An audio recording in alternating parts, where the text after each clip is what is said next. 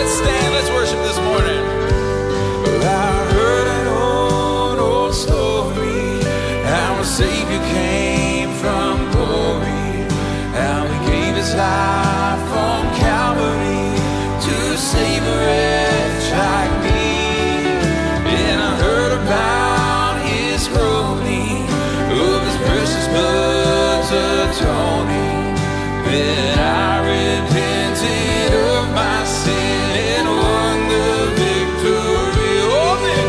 Oh, victory in Jesus, my Savior forever. He sought me and bought me with His redeeming blood. He loved me and I knew Him. Oh, and all my love is to Him.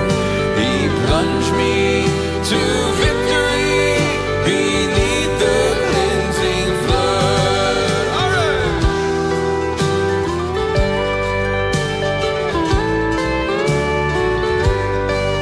And I heard about His healing, of His cleansing power revealing, how He made the lame to walk again and caused the blind to see. And then I cried, dear Jesus, come and heal my broken spirit. And somehow Jesus came and brought to me the victory. Oh, victory in Jesus, my Savior forever. He sought me and bought me with His redeeming blood. He loved me ere I knew Him. Oh, and all my love is to Him. He plunged me to victory beneath the cleansing flood.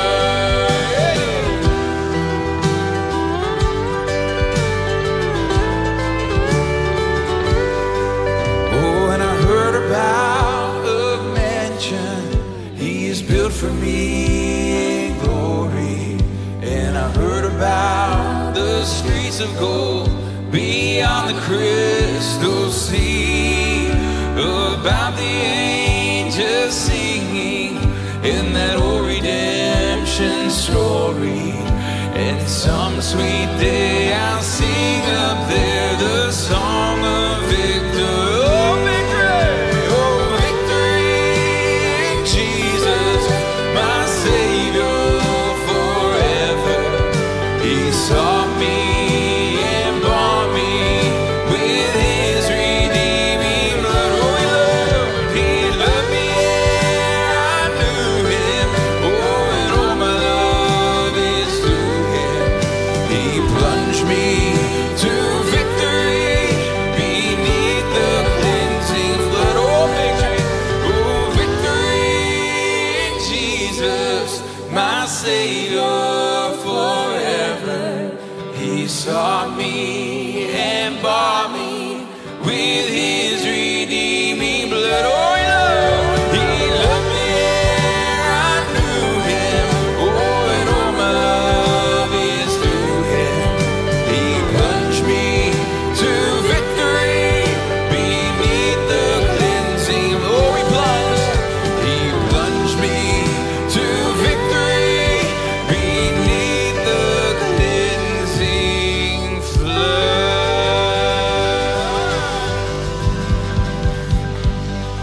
Hey, y'all can grab a seat. Good morning, fellowship. Hey, are y'all awake out there? It's a beautiful day. Good morning. Hey, glad y'all are here to worship with us. My name's Michael. I serve on the community team. I especially want to welcome those of you who are new. Maybe it's your first time to join us. If you want to hit that QR code, it'll take you to a little form to fill out. We'd love to know a little more about you, get in touch with you. You can also drop by the community booth. We'd love to meet you and help you know how you can get plugged in here at Fellowship. And speaking of that, we have an opportunity coming up in just a couple of weeks as we launch this summer's session of Discover Fellowship. Discover Fellowship is a great way to learn a little bit more about what the Lord's doing here at Fellowship and why we do some of the things we do. It's a great way to meet some people. So if you've never done Discover, even if you've been here for a while, If it works for you this summer, I would invite you to join us. That QR code will take you to more info again at the community booth. They can fill in any gaps or answer any questions you might have about it. Well, something that's for all of us is 1 week from today, the community picnics. We're having 4 picnics. 3 of them are scattered around Fayetteville. 1 of them's in Farmington. And we're really excited about just a chance to get people together. We'll have games and things for the kids. We're going to have burgers. All you have to do is show up. And so all the information's online. We'd love for you to come. We'd love for you to bring your community group, bring your unchurched friends and neighbors. And we would ask that you hit the website and just register to let us know you're coming. We just need to know how many hot dogs and hamburgers to cook. So we're looking forward to that next Sunday from 4 to 6 p.m.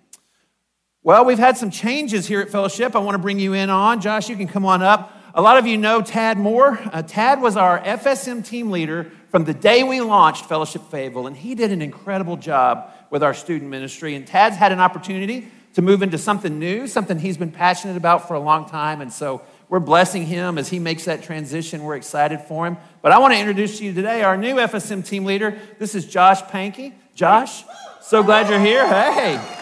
I didn't know you brought your whole extended family with you today. Yeah, I'm from East Arkansas. It's all cousins out here. Oh, yeah, I get it. Well, hey, Josh, tell us what you're excited about in Fayetteville's FSM. Well, I'm really excited to be here. My wife and I were a part of Fellowship Fayetteville for a few years before we moved up to Rogers and worked with Celebrate Recovery there. I'm really excited just to see what God's doing in students.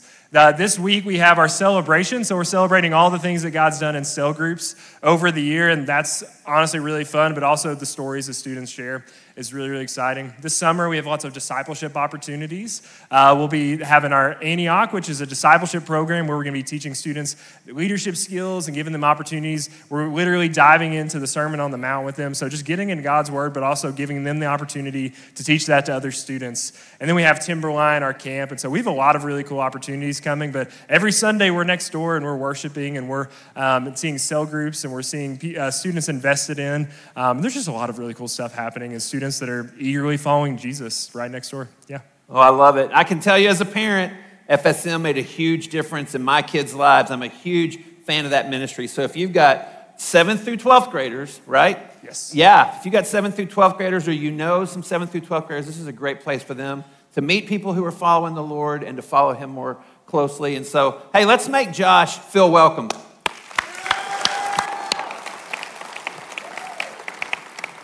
Josh. Hey, if you see some seats to your left, you might scoot just a little bit over. That would help. We've got some people still making their way in. I'll clear up some seats for us. Hey, this morning it's a little different. We're going a little country bluegrass. If you're new to Fellowship and you're visiting, it doesn't always sound like this, yeah.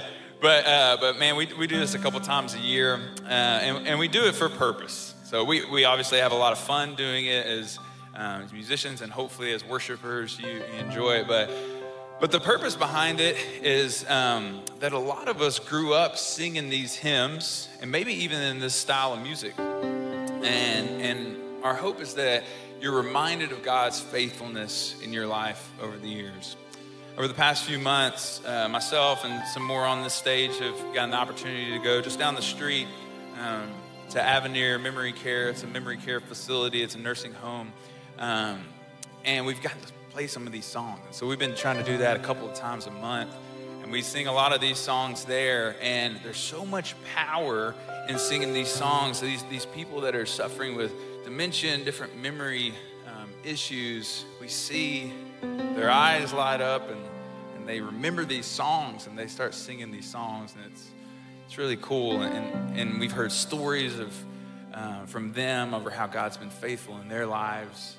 And so I hope that's the same for all of you this morning. So and I understand not everybody in the room is going to be familiar with these songs, but listen to the lyrics and sing along if you can catch on, because they're powerful. And so, church, let's be reminded of God's faithfulness in our lives this morning. Let's stand together. Let's continue to sing. I'm going to sing this old song, Sanctuary. Lord, prepare me to be a sanctuary, pure and holy, tried and true, with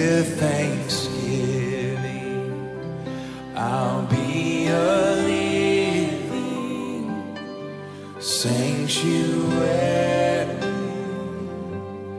for you. Let's sing it again, church. Lord, prepare. Lord, prepare me to be a sanctuary, pure and holy, tried and true, with thanksgiving. I'll be a living sanctuary for you.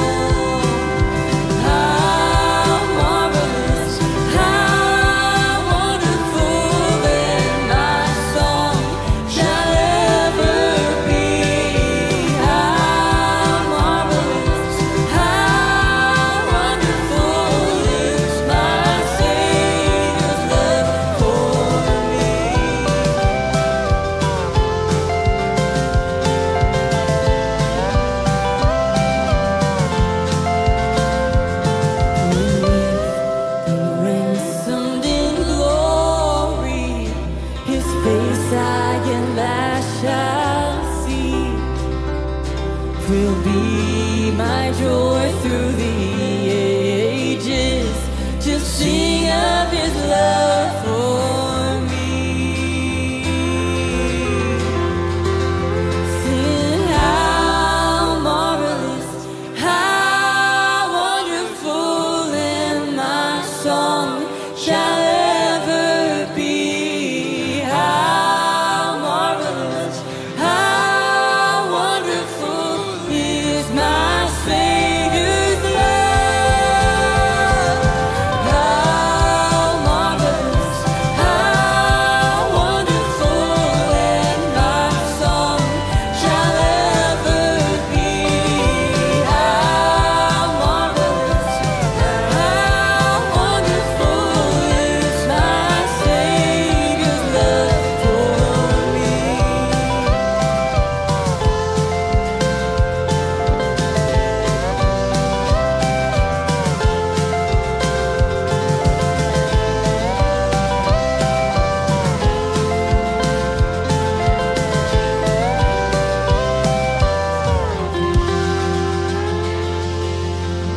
Amen. And we see his love so clearly displayed on the cross. And we're reminded when we look at the cross that each and every single one of us in this room, we're in need of a Savior. And so, church, let's confess that this morning. Heavenly Father, have mercy on us. We have not loved you as you deserve. We have not loved our neighbor as ourselves. We have not obeyed you as we should. Lord, forgive us our sin. We are in need of a Savior.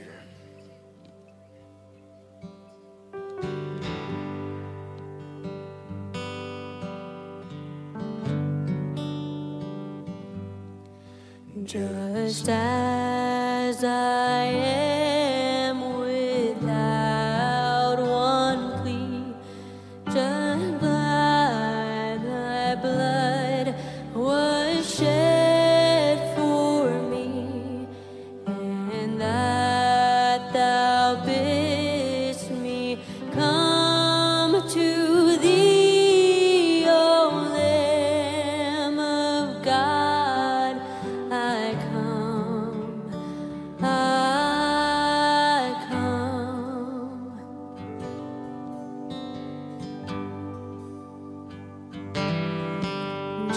Just as I am and waiting not to rid my soul of one dark cloud, to Thee whose blood can cleanse each spot, O Lamb of God, I come, I come.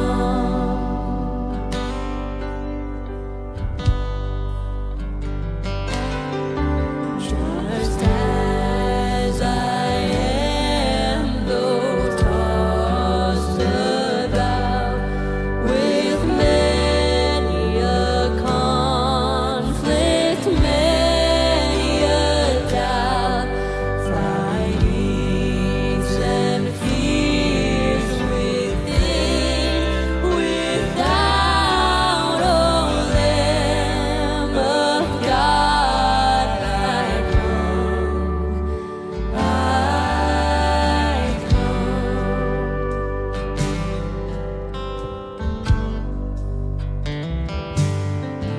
Just as I am, poor, wretched, blind, sight, riches, healing of the mind. Yes, all I need in Thee to find, O Lamb of God, I come.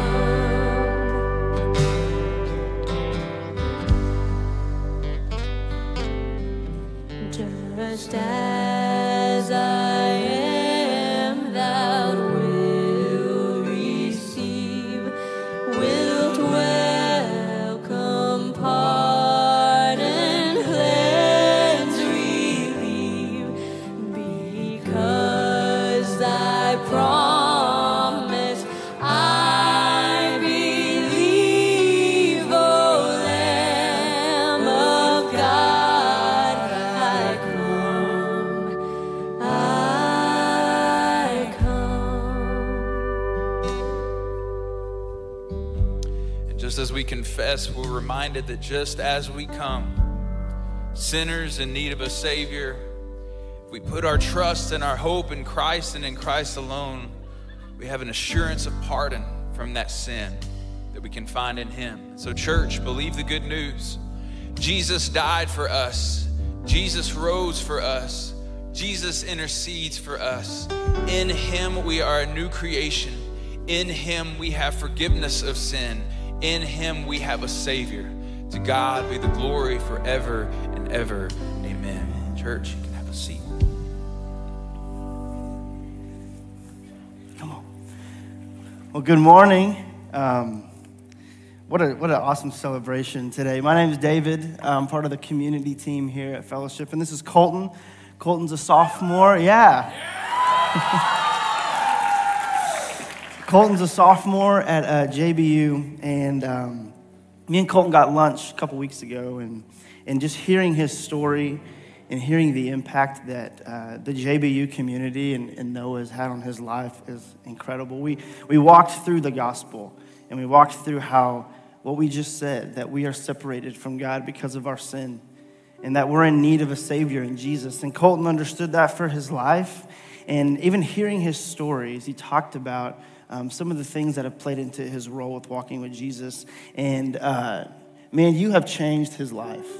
And I mean that. And all of you from JBU have changed his life and the way you've come around him and loved him.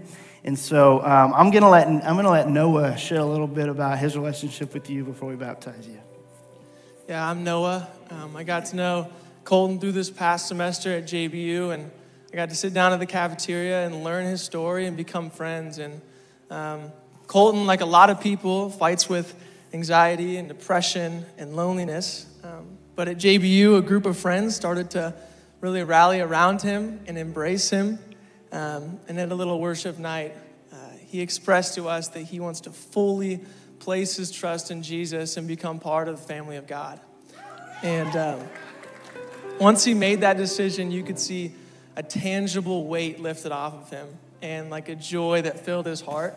And that hope has continued to this day, and it's impacted him. And so Colton wanted me to share this quote with the church before he gets baptized. He said, "If you're here at Fellowship this morning and struggling with depression, anxiety, loneliness, or even have had thoughts or plans to take your own life, I ask that you lift it up to Jesus. You are not alone, and seeking help is the bravest choice you can make. And as your brother in Christ, I want you here." So Colton, I love you. So proud to be your brother in Christ, man. Yeah, let's do this, man. Colton, is it your testimony that Jesus is Lord of your life and you wish to walk with him for the rest of your life? Yes, it is. Yeah, and it's my privilege and honor to baptize you, my brother, in the name of the Father, Son, and the Holy Spirit, buried with Christ in baptism and raised to walk in newness of life.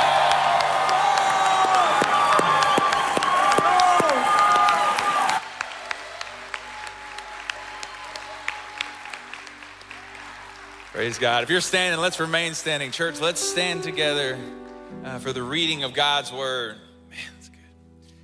Now the 11 disciples went to Galilee, to the mountain to which Jesus had directed them. And when they saw him, they worshiped him. But some doubted. And Jesus came and said to them, "All authority in heaven and earth has been given to me. Go, therefore, make disciples of all nations, baptizing them in the name of the Father and of the Son and of the Holy Spirit, teaching them to observe all that I have commanded you. And behold, I am with you always to the end of the age." This is the word of the Lord. You may be seated. Man, what a morning we've had already. The truths of these songs and this baptism. We don't take these baptisms that we're having every week around here for granted. The Lord is at work. And it is so exciting just to see what he's doing in and through you, Fellowship Fayetteville, and our partner ministries and the other churches around. God is at work. Well, we're continuing in the Risen series, and we've been having some incredible conversations out of these passages. I hope you have too. The conversations in my community group have been really good. The conversations in our Thursday morning Bible study where we study these passages have been incredible. And of course, the conversations around the office as we've been processing these. And some of you may have already listened to this week's Sermon Notes. Sermon Notes is our podcast we do every week where we try to bring you in on those conversations and the things we're talking about with these passages. And if you've already listened to this week, you heard Garland refer to our conversation as nerdy. And I thought about that afterwards, and I reflected on it. And I came to a realization that I am and always have been a nerd. It was like a weight was lifted. I started to think, being a community pastor is kind of nerdy. Before that, I was a pharmacist. Sorry to any pharmacist out there, but I don't think on the cool job rankings, anyone slots pharmacist right between fighter pilot and stuntman. It's just kind of a nerdy job. And before I was a pharmacist, I was a band kid. And I'm proud to be a band kid. Some of the most fun times I had in my life were in the U of A band, and especially the Hog Wild band. I actually am in that picture. You'll have to take my word for it. I'm on the top row in the trombones. I was a band kid. I married a band kid. I'm the father of a band kid who married a band kid. I'll always be a band kid. I'm telling you all that so I can tell you this story. Here we go. It's 1992. The Arkansas Razorbacks are the 3 seed in the Midwest region of the NCAA basketball tournament. We were number 6 in the nation, should have been a 2 seed, but I digress. We're playing in Milwaukee, Wisconsin. We're set to take on the Murray State Racers in the first round, and I'm there because I'm in the Hog Wild band. Life is good. My friends and I are on mission, and that mission is called Hog Ball. We want to see Nolan Richardson's Razorbacks go as far as they can in that tournament. So game day rolls around, and it is snowing like crazy in Milwaukee. We ride that bus to the Bradley Center. We get off on that snowy sidewalk. We've got on our Hog Wild uniforms. We've got our horns in our hands. We're ready to get in there, but there's a problem. They won't let us in the building.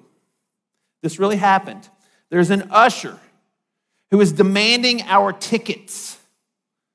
Our band director's losing his mind. He's like, we don't have tickets. We don't need tickets. We're the U of A pep band. This usher is not going to let us in. So now we're outside, cold, getting pretty frustrated, getting worried that we're not going to get into the basketball game that we've gone all the way to Milwaukee for. And then another group arrives who's coming in that same gate. And in that group is a man named Frank Broyles. Now, for those of you who don't know, Coach Broyles was the legendary athletic director at the U of A. He put our football program on the map as our football coach. He elevated all of our sports as our AD, and he was a legend in the college sports world. He was the man. And with a few well-placed words, that gate was open, and we were going in and running to our seats for that basketball game. See, Coach Broyles had the authority, and all we needed was his presence to get in to do the mission that we had come to do. And I tell you that story because today we're going to see that Jesus has the authority, and it's his presence that allows us to live a life of purpose. It's going to fuel a life of purpose. And so turn with me if you would. You heard Ryan read it, Matthew chapter 28. We're just going to look at the last few verses of the book of Matthew. As you're turning there, I just want to kind of remind you where we've been in this Risen series. The first week, we saw Jesus opening the minds of some believers to explain to them that the Hebrew Scriptures, what we would call the Old Testament, prepared us to see that Jesus was the Messiah, the Christ. The resurrection of Jesus caught his followers off guard, but the reality was it had been foretold for centuries. The resurrection demonstrated that Jesus really was Israel's Messiah and the world's true king. And then last week, Steve Graves was here, and Steve told us why the resurrection matters, because nothing is more central to the Christian faith than the resurrection of Jesus. And I couldn't agree with him more. The resurrection of Jesus changed everything. And that's exactly what we're going to see in our passage this morning. So you heard Ryan read it just now. For many of you, it's a very familiar passage. I know a lot of you have heard it preached and taught. I almost said preached and teached. That wouldn't have surprised you, would it? I just told you I went to the U of A. You've heard it preached and taught many times. And so this morning, I want to borrow an idea from Garland. I actually borrowed a slide from Garland. If you were here on Palm Sunday, Garland said, let's take a familiar passage and turn the diamond. That's what I want to do this morning. I want us to just turn the diamond a little bit to look at maybe some facets of this Great Commission passage that we don't always give a lot of time to, starting with the place. Look at verse 16. It says, now the 11 disciples went to Galilee, to the mountain to which Jesus had directed them. And you see on my handy Bible map here, we've circled Jerusalem and Galilee. Galilee is a region north of Jerusalem. It's about 90 miles, give or take, depending on what part of Galilee you're going to. So it's a good ways, especially if you're walking. And so we might ask ourselves, why? Why did Jesus tell them to go to Galilee from Jerusalem, where last week's passage was set, only to send them back to Jerusalem for next week's passage? And anytime we ask why, we're inserting a little bit of conjecture, right? Whenever we ask why about the Bible, we're speculating a little bit, but I have some thoughts on it. Why Galilee? Well, first of all, Galilee was home. It was home base for almost all of Jesus' earthly ministry, but it was also home for most of the disciples. In John 21, we see the risen Christ appear to the disciples at the Sea of Galilee. That's the story where he restores Peter after Peter had denied him 3 times. Jesus restores him 3 times to ministry. That happened in Galilee. And another thing to note is that this happened on a mountain. And that might have been part of the reason that Jesus took them there. See, Galilee is sometimes called Galilee of the Gentiles because there were Gentile settlements, non-Jewish settlements in that area. Maybe Jesus took them up on this mountain so that as he told them, take the gospel to all nations, they would be looking out at those very nations. They would be looking beyond the community of Israel into the Gentile areas. And when we're talking about mountains, I don't want us to miss the fact mountains are very significant throughout all of Matthew's gospel. After he's baptized, Satan takes Jesus up onto a high mountain, shows him all the kingdoms of the world. The very next chapter, Matthew chapter 5, Jesus gives his most famous sermon. We know it by its location. It's called the Sermon on the Mount. It was given on a mountain, by the way, a mountain in Galilee. In Matthew 14, before he walks on water, Jesus goes up on a mountain to pray. In Matthew 17, Jesus appears in his glory, talking with Moses and Elijah. We call it the Transfiguration. It happens, you guessed it, on a mountain. And so now here at the very end of the book is the risen Jesus back in the part of the world where all of this began. And he's gathered his guys on a mountain. And now let's look at their response in verse 17. When they saw him, they worshiped, but some doubted. It's an odd mixture, isn't it? Worship, but doubt. And it might seem odd to us. These 11 guys have seen the risen Jesus at least 3 times at this point, maybe more. How could they still be doubting the resurrection? Well, there's a few ideas out there about what this means. One is that their doubt isn't actually about the resurrection. That Greek word translated doubt, it's distazo, and it means to hesitate, to be of 2 minds about something, to waver. Could they have been wavering, not about the reality of the resurrection, but about what would come next? Were they hesitating as they considered what proclaiming a crucified and risen Messiah was going to mean for them? Or maybe it was this. Maybe it wasn't the disciples who were doubting.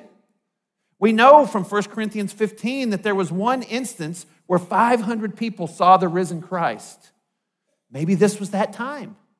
Maybe the disciples were there worshiping, but others had doubts. I don't know. But either way, I want to make a couple of quick observations from the passage about doubt. Number 1, we all need some healthy skepticism. We all need to have some doubts sometimes. When someone tells us something, especially if someone tells us something about God or about the Bible, we should always ask, is that right? Is that true? And here at Fellowship, our standard of truth is God's word. So whenever someone tells me something, I'm always asking, does that line up with what the Bible says? That's a healthy form of hesitation or doubt. And here's my second observation from our passage about doubt. Jesus doesn't let doubts hinder his ministry.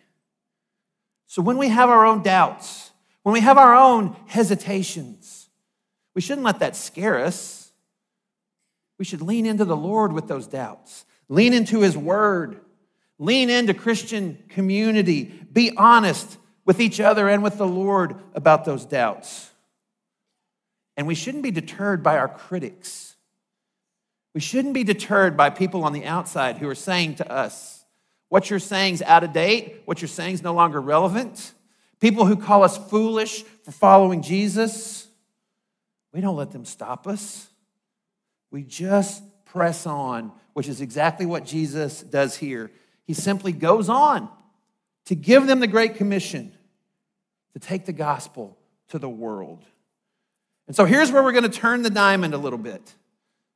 We're going to look at the Great Commission maybe in a little different way, because we're going to start off looking at Jesus' authority, his power. And then we're going to look at the promise of his presence. And then we're going to come back and look at what we normally camp out on, the command, or what we might call the commission. So beginning with his authority, Jesus came to them and he said, all authority in heaven and on earth has been given to me. And in the context of our Risen series, I want us to stop and think for a minute, what does that mean?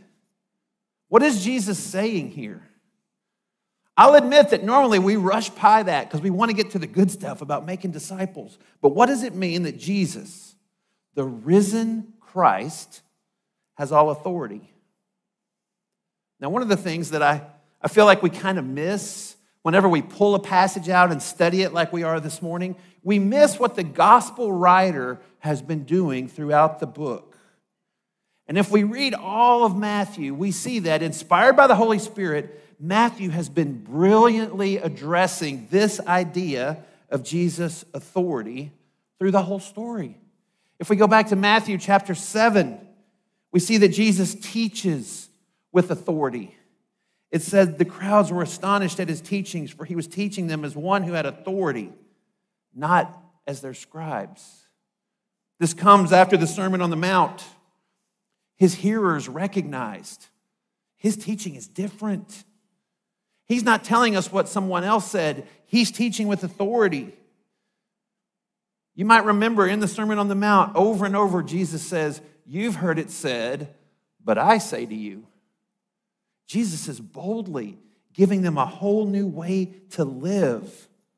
Pretty radical, but not as radical as what he does in Matthew 9. In Matthew chapter 9, Jesus tells a paralyzed man his sins are forgiven. And the scribes think to themselves, notice I said think, not say. They think, this is blasphemy. Only God can forgive sins, which of course is true. It would be blasphemy unless Jesus is actually God and actually can forgive sins. And so Jesus says in Matthew chapter 9, verse 6, "But that you may know that the Son of Man," his favorite title for himself, "the Son of Man has authority on earth to forgive sins," he said to the paralytic, "Rise, pick up your bed and go home."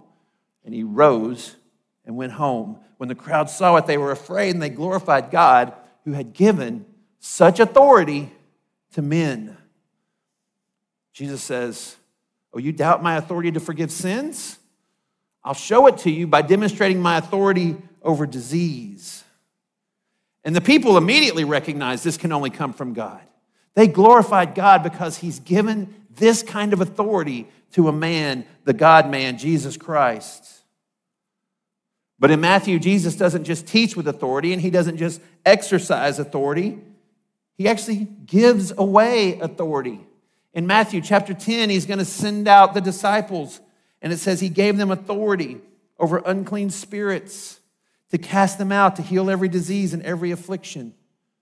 Jesus has authority over demons. He has authority over disease, and he delegates it to the disciples. Man, that's real power. That's real authority when you can give it to someone else. We could go on and on. He has authority over weather as he calms the storm. He has authority over the laws of physics as he walks on water. He has authority over death itself as he raises people from the dead. And you know what all this points to, don't you?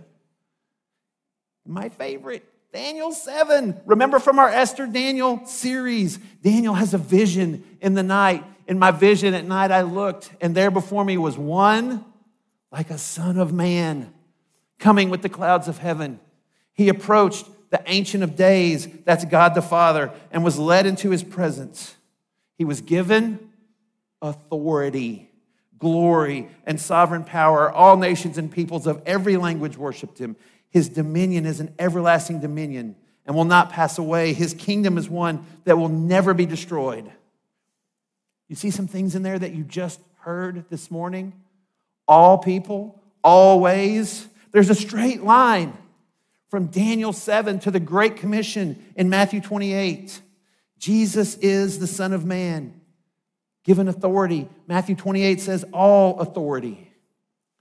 In the Greek version of the Old Testament that they used at Jesus' time, that word authority in the Greek is the exact same word in Matthew 28. Jesus is saying in Matthew 28 that what was predicted in Daniel 7 has happened. He's saying that Jesus was given all power and authority.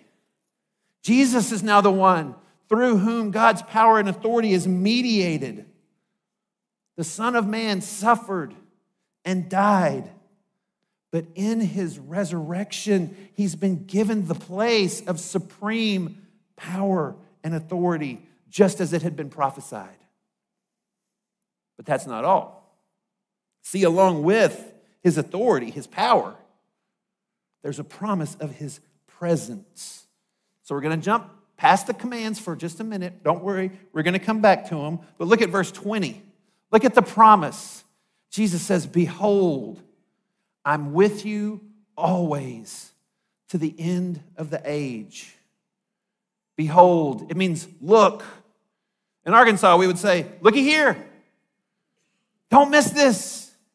Maybe your translation says, surely. Surely I'm with you. Again, this is a major theme of Matthew's gospel from page 1. In Matthew chapter 1, we have a visit from an angel who says, this child that's going to be born, Jesus, will be Emmanuel, which means God with us. I love what Steve said last week. Steve said, when things get hard, we get in our huddle. And in the resurrection, Jesus is saying, when you huddle up, I'm in the huddle with you. Jesus says, don't miss this. Look, I'm with you always. Now, our English translators have gone with the word always in just about every translation, and I like it. It's a good translation. But the truth is, they're translating 3 Greek words into 1 English word. And in the Greek, it's an idiom. It's a saying. And the saying is, the whole of every day. I like that because I think we have a saying that's similar. All day, every day. If you've placed your faith in Jesus, he's with you all day, every day. There's never a time that he's taken a personal day. There's never a time that you reach out to him and you get an automated out-of-office reply. He's with you all day, every day, till the end. And it's not just the horizon that we have in view. You hear us all the time say, well, this is now, but not yet. This promise is now and always. Until history as we know it comes to an end and Jesus is standing on planet Earth setting up his kingdom, he is with us. I can't overstate the significance of Matthew bracketing his gospel with this, opening with Emmanuel, God with us, and closing the last line of the whole book, I'm with you to the end, always. Because what it means for us is when we're on top of the world, he's with us. And when we're at the bottom, just barely hanging on, he's with us. When we're walking in obedience and our fellowship with the Lord is sweet, he's with us.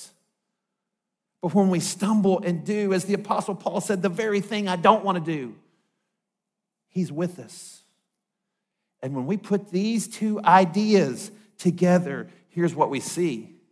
Jesus was given all power and authority and promises his presence forever. This is life-changing. See, the Great Commission, it's not just our marching orders. Now, it is our mission, and I'm all in on that. But it's more than that. It's actually the very power of God to do the thing that he's created us to do.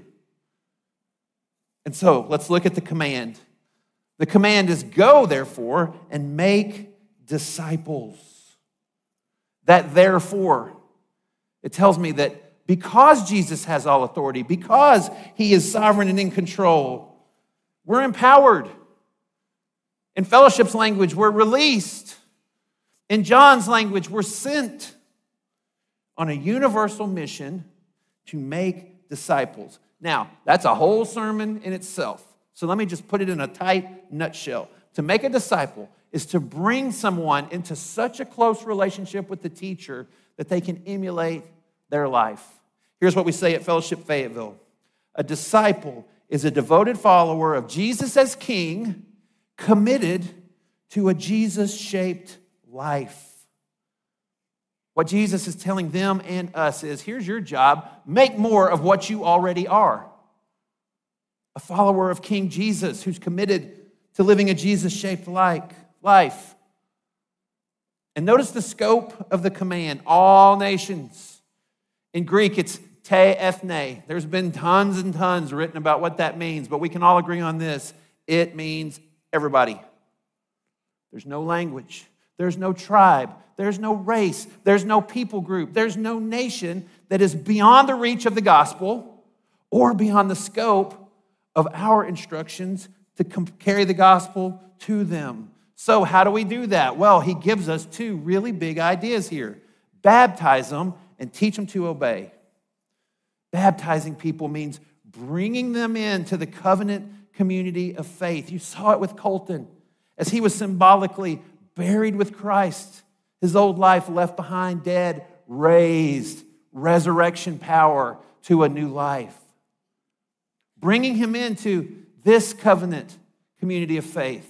Bringing him into community with God the Father, God the Son, and God the Holy Spirit. Baptisms are a result of evangelism, sharing Christ. And so salvation and baptism, those are one-time events. Life-altering, eternity-altering events when people accept the free gift of salvation offered to them by Jesus Christ. But we're not done there. Because Jesus says, follow that up by teaching them to obey everything he's commanded us. And so by definition, that's a lifelong process. None of us ever have complete knowledge. And certainly none of us ever have perfect obedience. So we all continue learning and growing for the rest of our lives. And so let me close with this question. What are you looking for out of life? I'm going to guess that when I ask that question, the very first thing that comes into your mind probably has to do with your education, if you're on this side of the room, with your job, with a relationship, maybe with your bank account, your reputation. But at the root of all of those desires, many of which are good and God-given, the root is that we all desire a life of purpose. We all want to live a life for something bigger than ourselves, for something that matters. We all want to know that what we're doing with our lives is significant. And what this glorious, magnificent ending of Matthew is telling us is that the power and presence of Jesus fuels a life of purpose. If we can get our hearts and minds around this idea, there's no limit to what God can do in our lives. Because some of us are looking in the wrong places for power, when the ultimate power in the created universe is available to us in Jesus Christ. And some of us are looking in the wrong places for relationships, when Jesus has actually promised us his presence, a relationship with him that lasts forever. And the mission that he's given us. Think about it. All people, all that he's commanded for all times. There's nothing bigger than that. It's the ultimate purpose. And it's fueled by Christ himself, because all of this is possible only through Jesus. Just like in 1992, there's no way we were getting into that game without the person who had the authority. We needed his presence.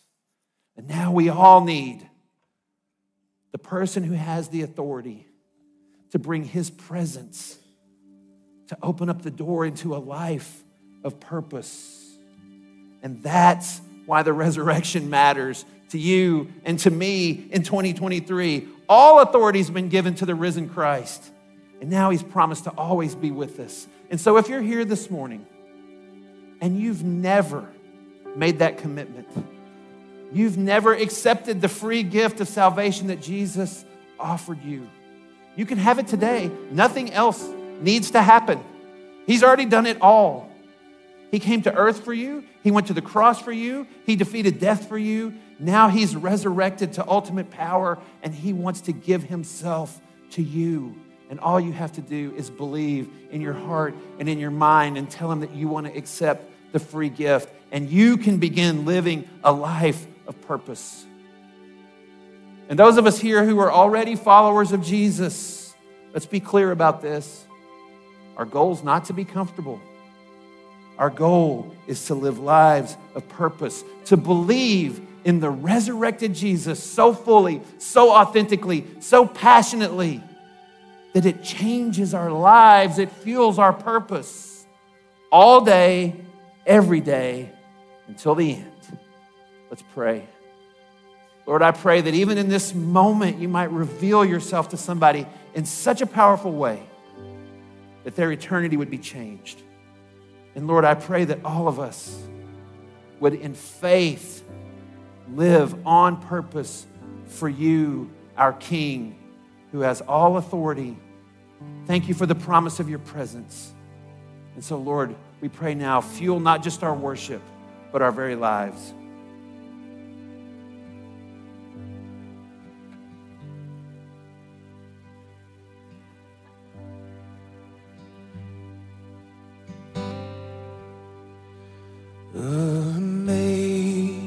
Amazing grace, how sweet the sound that saved a wretch like me. I once was lost, but now I'm found. Was blind, but now I see. Let's stand and respond and worship. 'Twas grace that taught my heart to fear, and grace my fears relieved. How precious is that grace appeared. The hour I first believed. The Lord has promised good to me. His word my hope secures. He will my shield and portion be, as long as life endures. When we've been there 10,000 years, bright shining as the sun, we've known less days to sing God's praise than when we first begun. We've known less days to sing God's praise than when we first begun.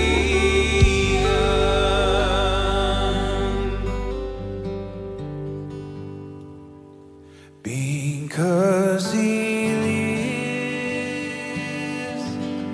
I can face tomorrow. Because He lives, all fear is gone. Because I know He holds the future, and life is worth the living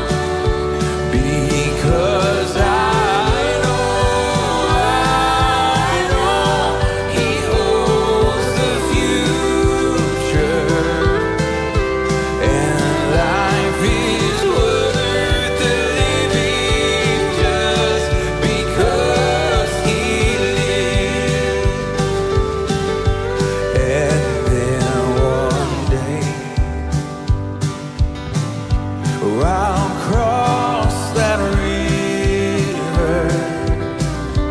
I'll fight life's fight. No war with pain. And men as death gives way to victory. Oh, I'll see the lights of glory. I'll know He lives. Sing it, church. Because He lives, I can face tomorrow. Because He lives, all fear is gone. 'Cause I know, because I know He holds the future, and life is worth the living just because He lives. And life is worth the living just because He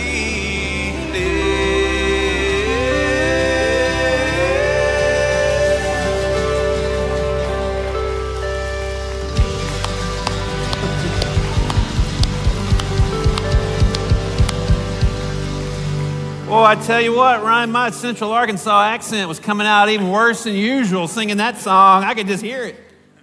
Hey, that's the Risen series in a nutshell. Because He's alive, everything else matters. Everything else is different.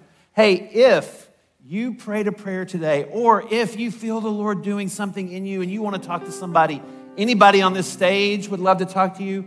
Clark's back in the prayer room. He would love to talk with you. Or if you would just like to pray with somebody, take communion, that's available in the prayer room as well. So Fellowship Fayetteville, we love you. Go in the power and presence of the risen Savior.